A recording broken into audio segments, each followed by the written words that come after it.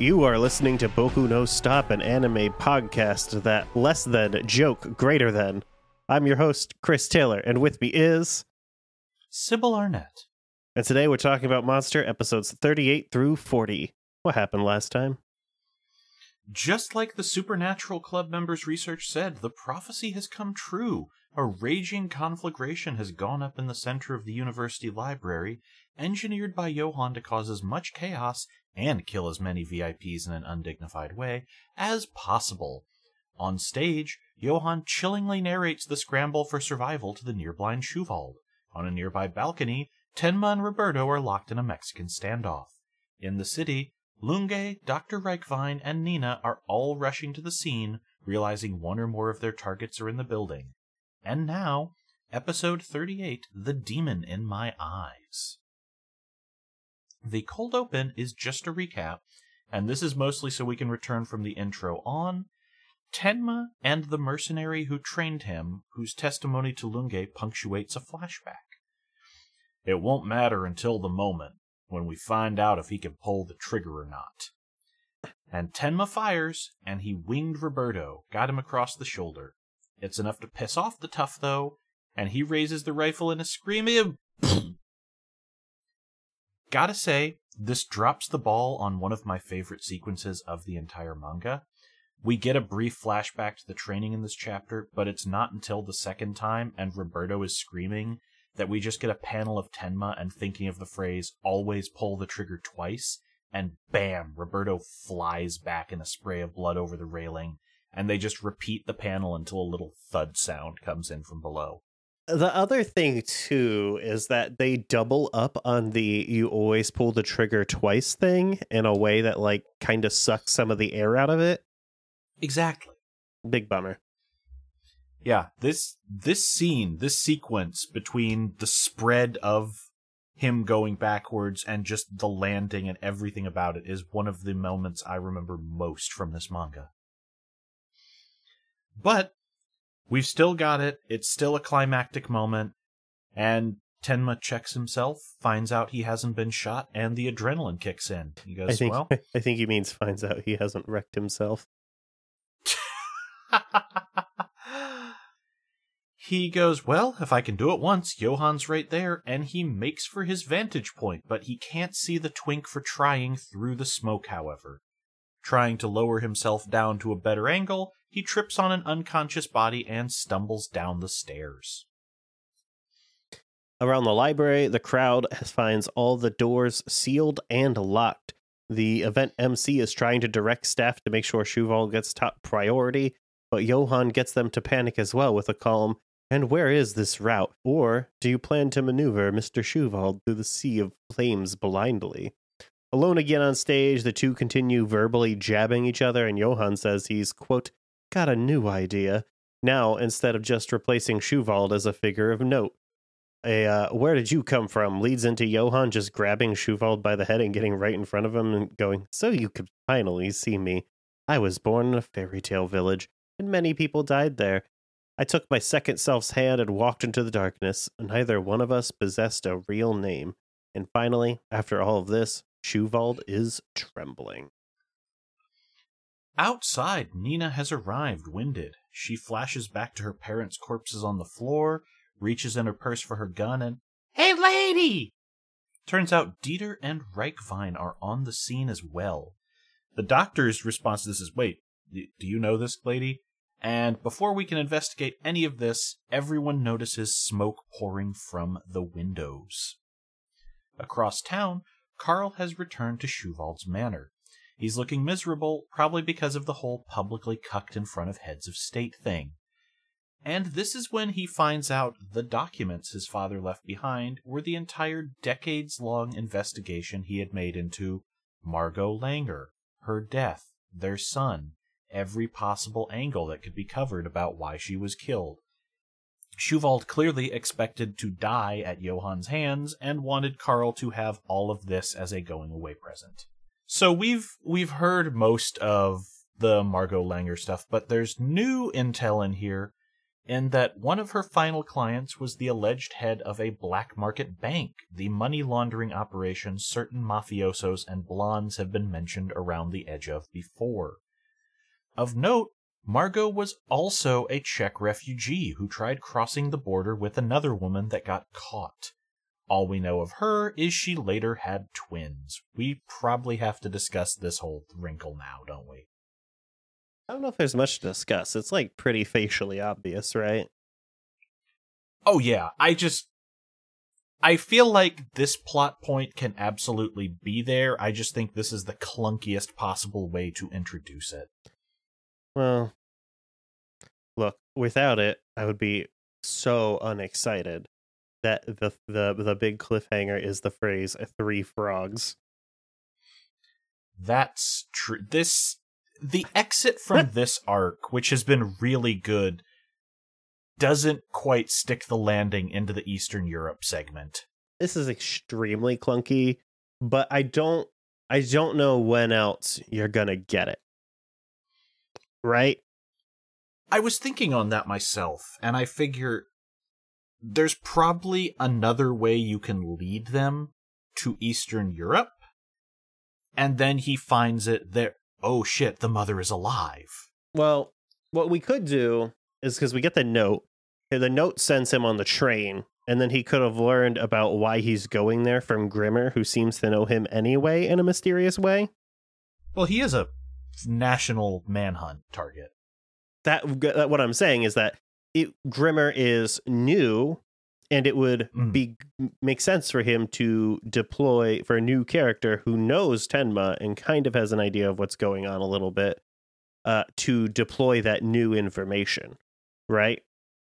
Yeah, that's the only other way I could have probably done it. Like, well, they're at a picnic. That's true. That's another scene that, yeah. Again, I just think that dumping all of "and the mother is alive" in this segment, rather than having Tenma find it in a more organic way, yeah, it does suck. Kind of irks me, but there's not been many points where the ordering of the telling of the story has been like very clunky, but this is.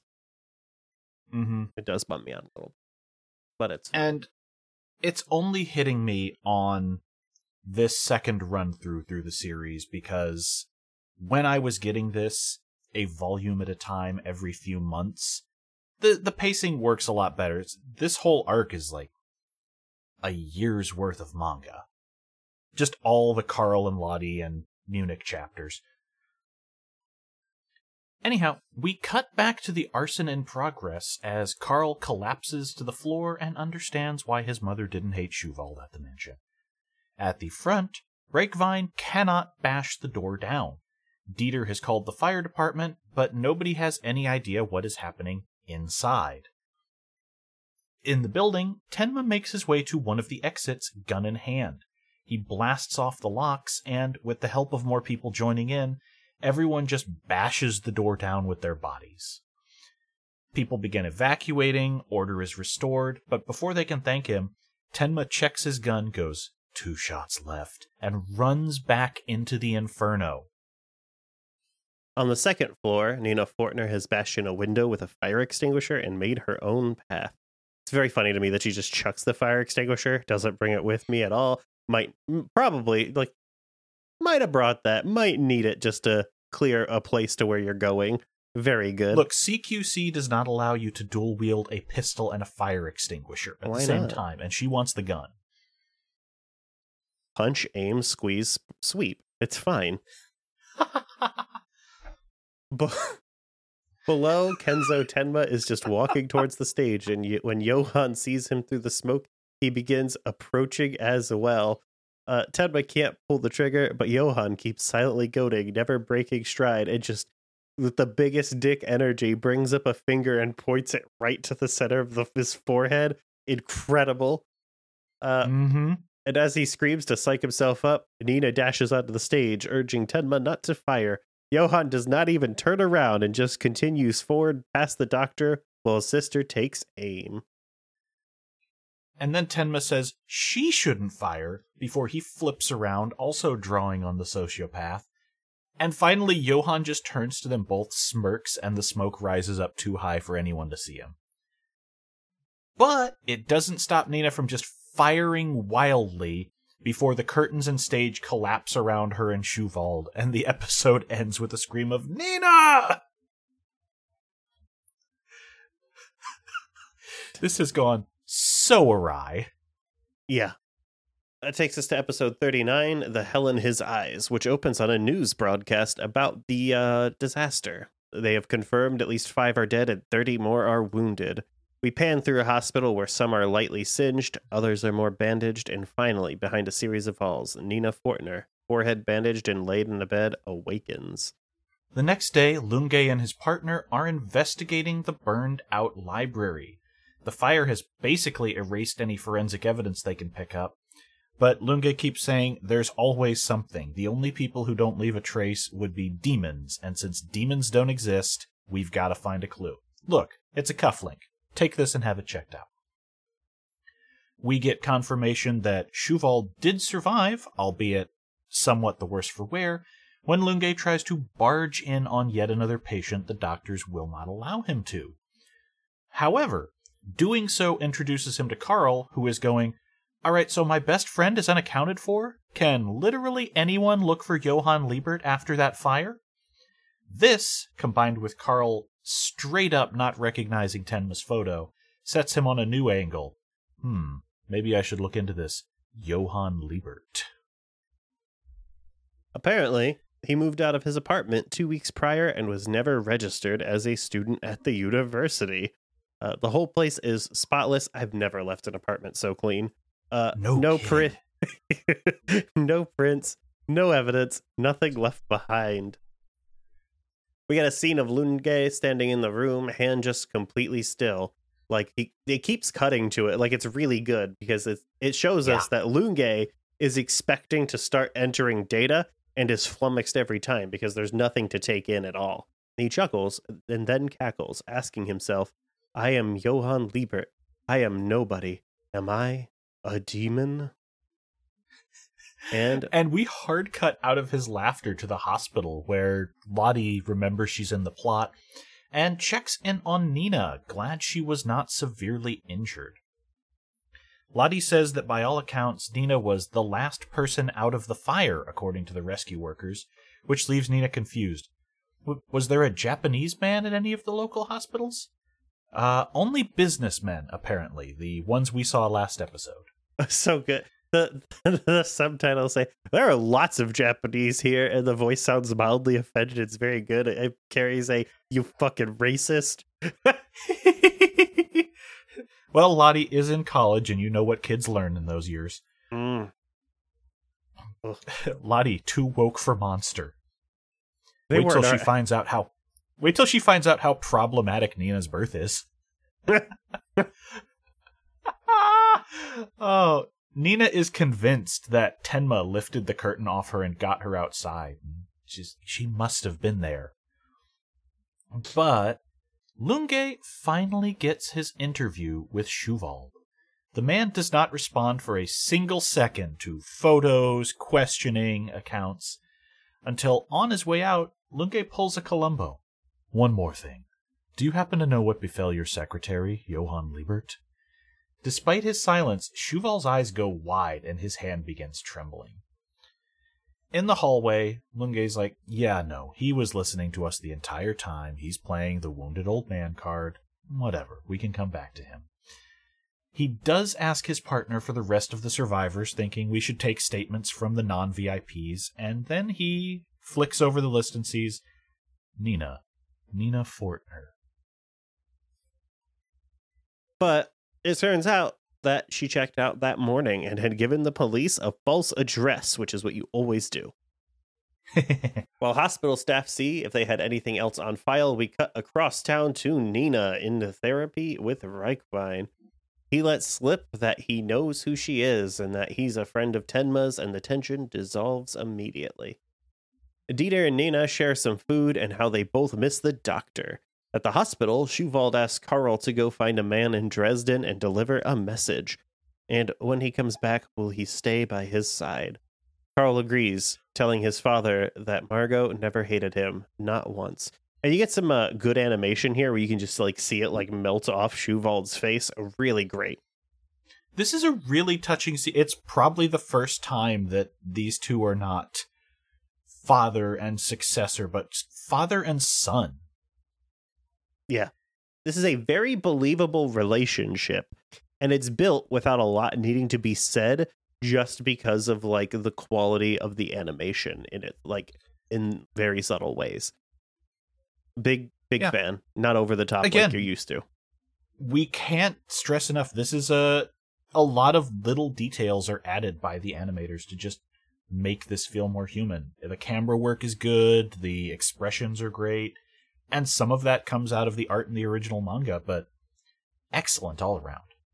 This is where we start getting mention of the 3 frogs on a bridge, which we'll come back to over the next few episodes, but it's the worst therapy scene I have seen committed to screen outside of Hannibal, as Dr. Gillen is like, okay, I'm going to be very brief about this as someone who trained for this field. Everything that is happening here is wrong. We're doing what might be hypnosis for memory recovery, which you don't do. That's how we got the satanic panic, is a lot of people are super suggestible like that, and if you are not very careful, you just end up creating false memories. Lottie is in the room screaming, which is no way good. Why is Lottie there?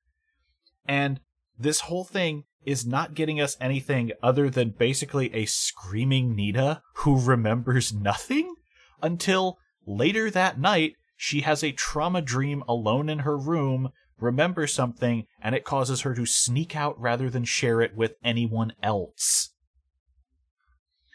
But Dieter comes to because, he probably woke up when he heard a scream, unlike all the ex-cops, and nobody knows how to shut down this kid's alpha move of keep following someone with a soccer ball. I put my walking boots into attack position.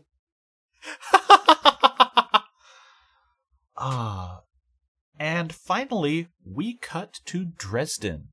Carl is standing in a square on his 3rd day. He's about to leave town forever, having never seen anyone, and a stranger passes him. It's Tenma. He was told to wait for Carl when he rescued Shuvald from the flames, and he just says, I've been watching you for 3 days from the top of a building with binoculars to make sure you weren't followed. The message Carl passes on is 3 frogs on the Chedok Bridge, and that if the man Tenma is hunting for is a twin, their mother is still alive in Prague. Then we go to episode 40, Grimmer, where I rolled my eyes and said, come on, monster, you can't say the bit. We cut to formerly East Germany, where outside, bullies are picking on a wiener kid, knocking his shoes around. What? Look, if he didn't want to be called a bitch, he should stop being one. This kid has no name, and I just have no better description than bullies are picking on a wiener kid. Look, all I'm saying is that he's, as someone who is a huge bully, he is extremely bullyable, and I have no sympathy for him because he was asking for it. This kid will grow up to play a violin in a JRPG. That is how much of a wiener kid he is. Fucking geek. This kid grows up to be Alan in Xenosaga. This kid's tweets are, hey guys, so excited, got tickets for the Nier Automata concert. This kid will grow up and be chiding the Republicans about decorum. All those fucking great tweets about how the kente cloth was true representation. I don't think we're topping that. Inside, however, nobody is roasting a small child, and instead, a man named Wolfgang Grimmer is investigating documents in an old archive. Yeah, he's investigating documents about how several people roasted several children. Oh, yeah. He is pursuing a story that's becoming quite... In some cases, literally. Yes. He is pursuing a story that's becoming quite hard to find threads to pull, as a lot of dangerous material in the East is being covered up or destroyed the further we get from the wall collapsing. See, he's looking into allegations of systemic abuse in East German orphanages, the sort of thing that shouldn't happen under a Ministry of Public Welfare. And somehow he's heard stories of this thing called the Kinderheim program for non-standard orphans, people who might have been, made orphans by the state when their parents, dissidents, spies, criminals, just happened to fall in a deep dark hole and never emerge. When you say standard orphans, it makes me want to look up the NIST documentation on what a standard orphan is. A standard orphan is going to be male, under 8 years old, probably act out, and might not have shoes. UTF-16 compliant. ISO standard orphans?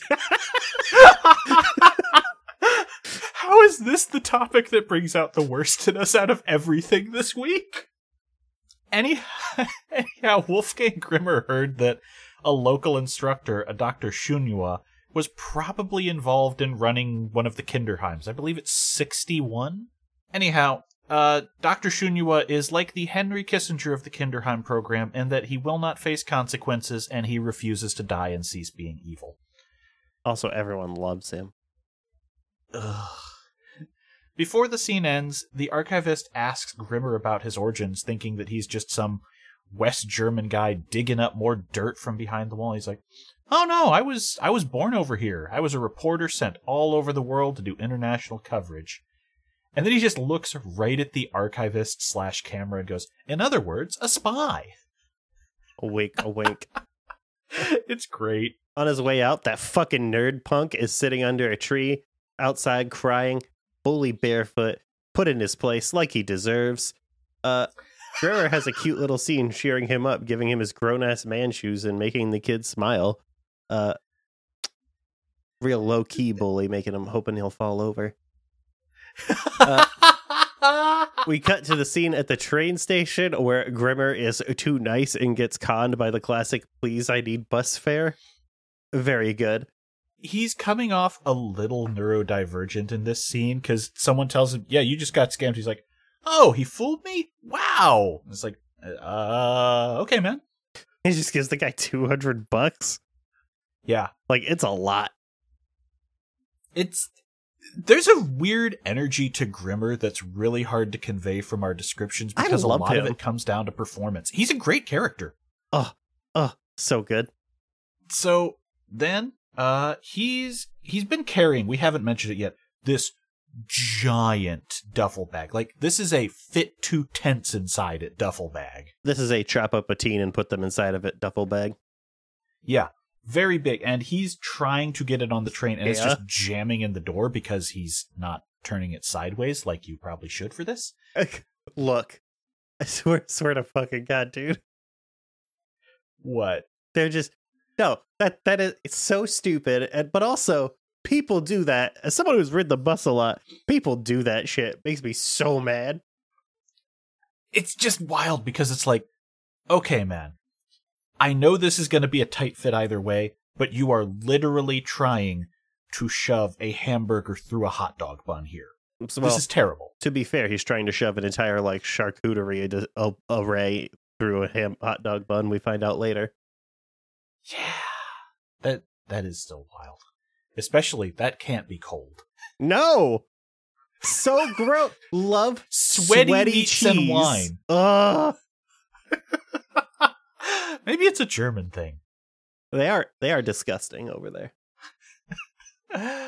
But who helps him get his bag on the train except kindly Dr. Tenma? And they're both sitting in the same sidecar.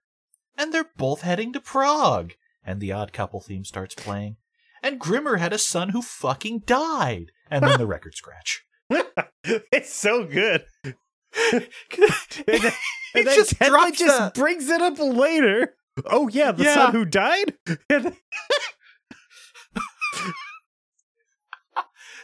Yeah, it would have been great if some miracle surgeon had been around when that thing happened to my kid. Oh, well, guess can't change that now. The whimsical banner comes to an end when the wallet inspector comes by and checks their passports. And Grimmer immediately goes serious after he leaves, saying, "He definitely spotted the fake passport, Dr. Tenma. You should get out of here." And as the transit cops come back, Grimmer has conveniently wedged his enormous bag in the hallway, stalling them so Tenma can hop off the train. And an emergency stop is called to hunt for him. Everyone on the train must love this. Oh, so good. Preventing the murder of the Orient on the Express.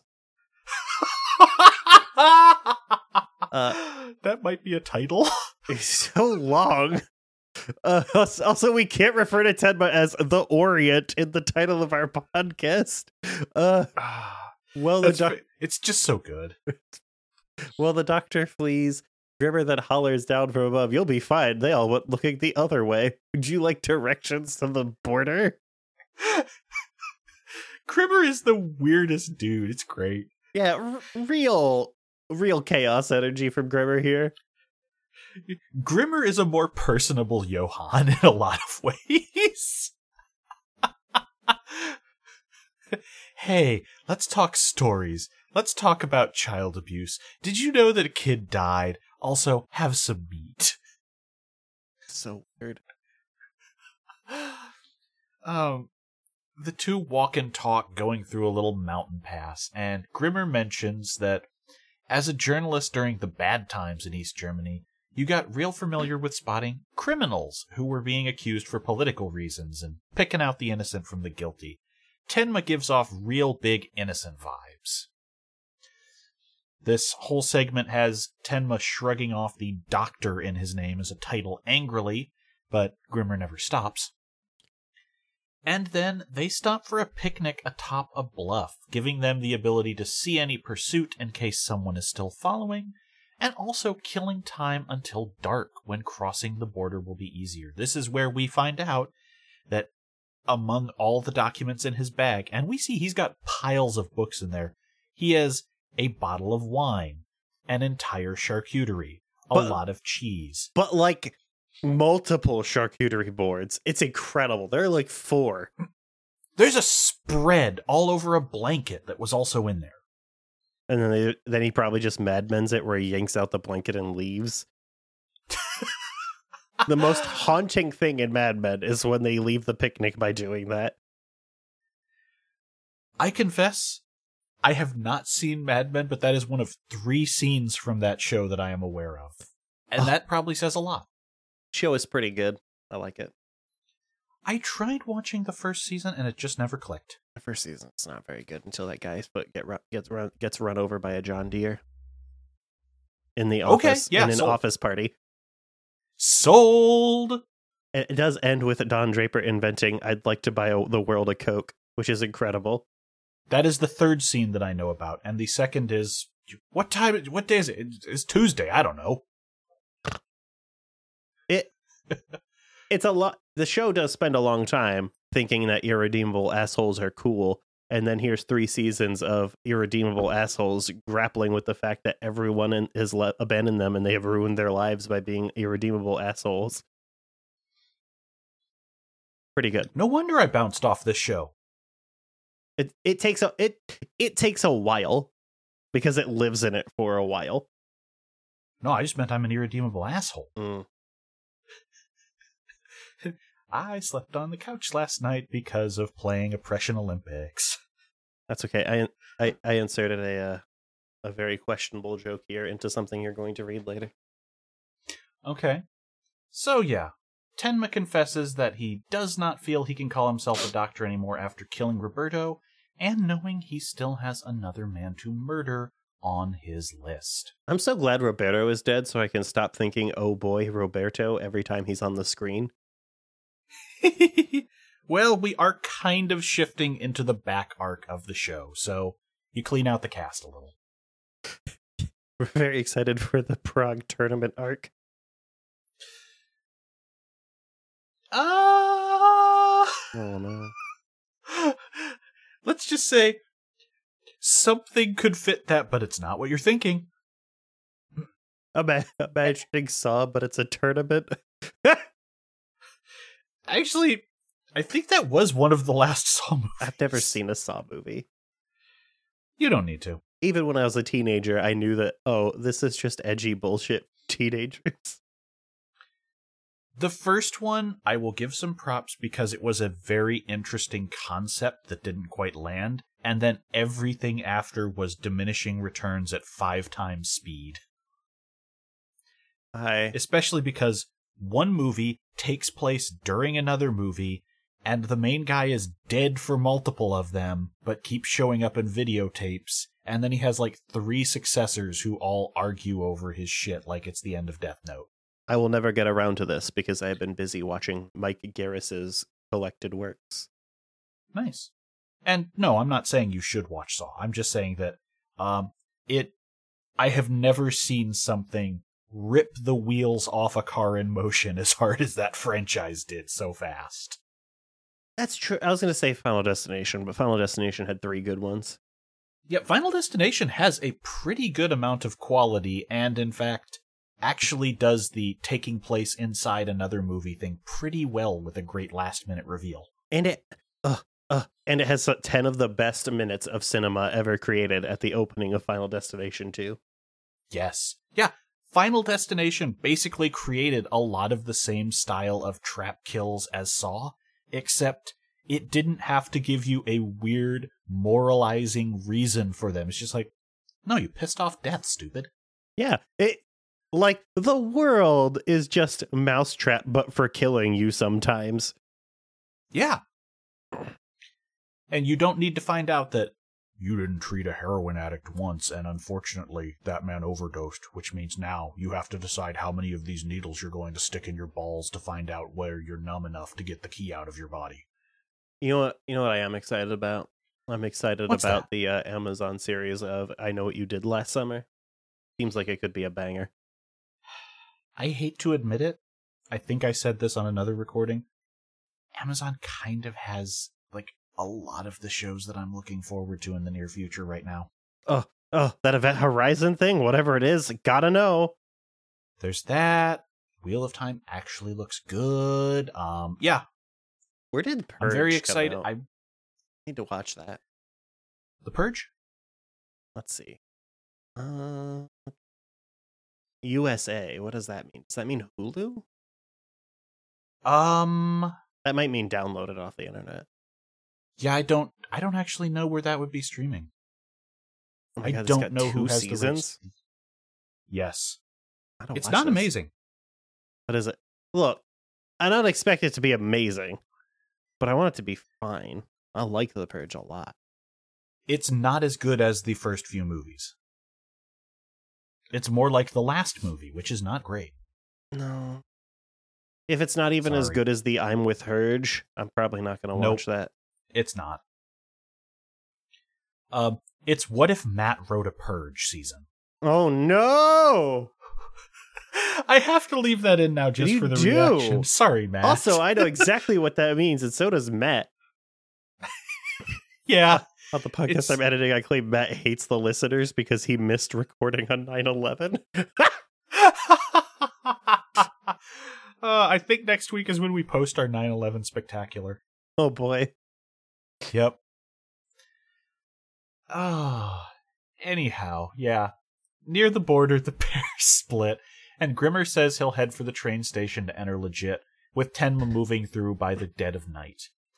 As they walk away, Grimmer turns around one more time and just says, Dr. Tenma, remember, everyone carries their own burden of sins, and they never disappear, but that doesn't change the fact that we still do what we must. We cut forward slightly.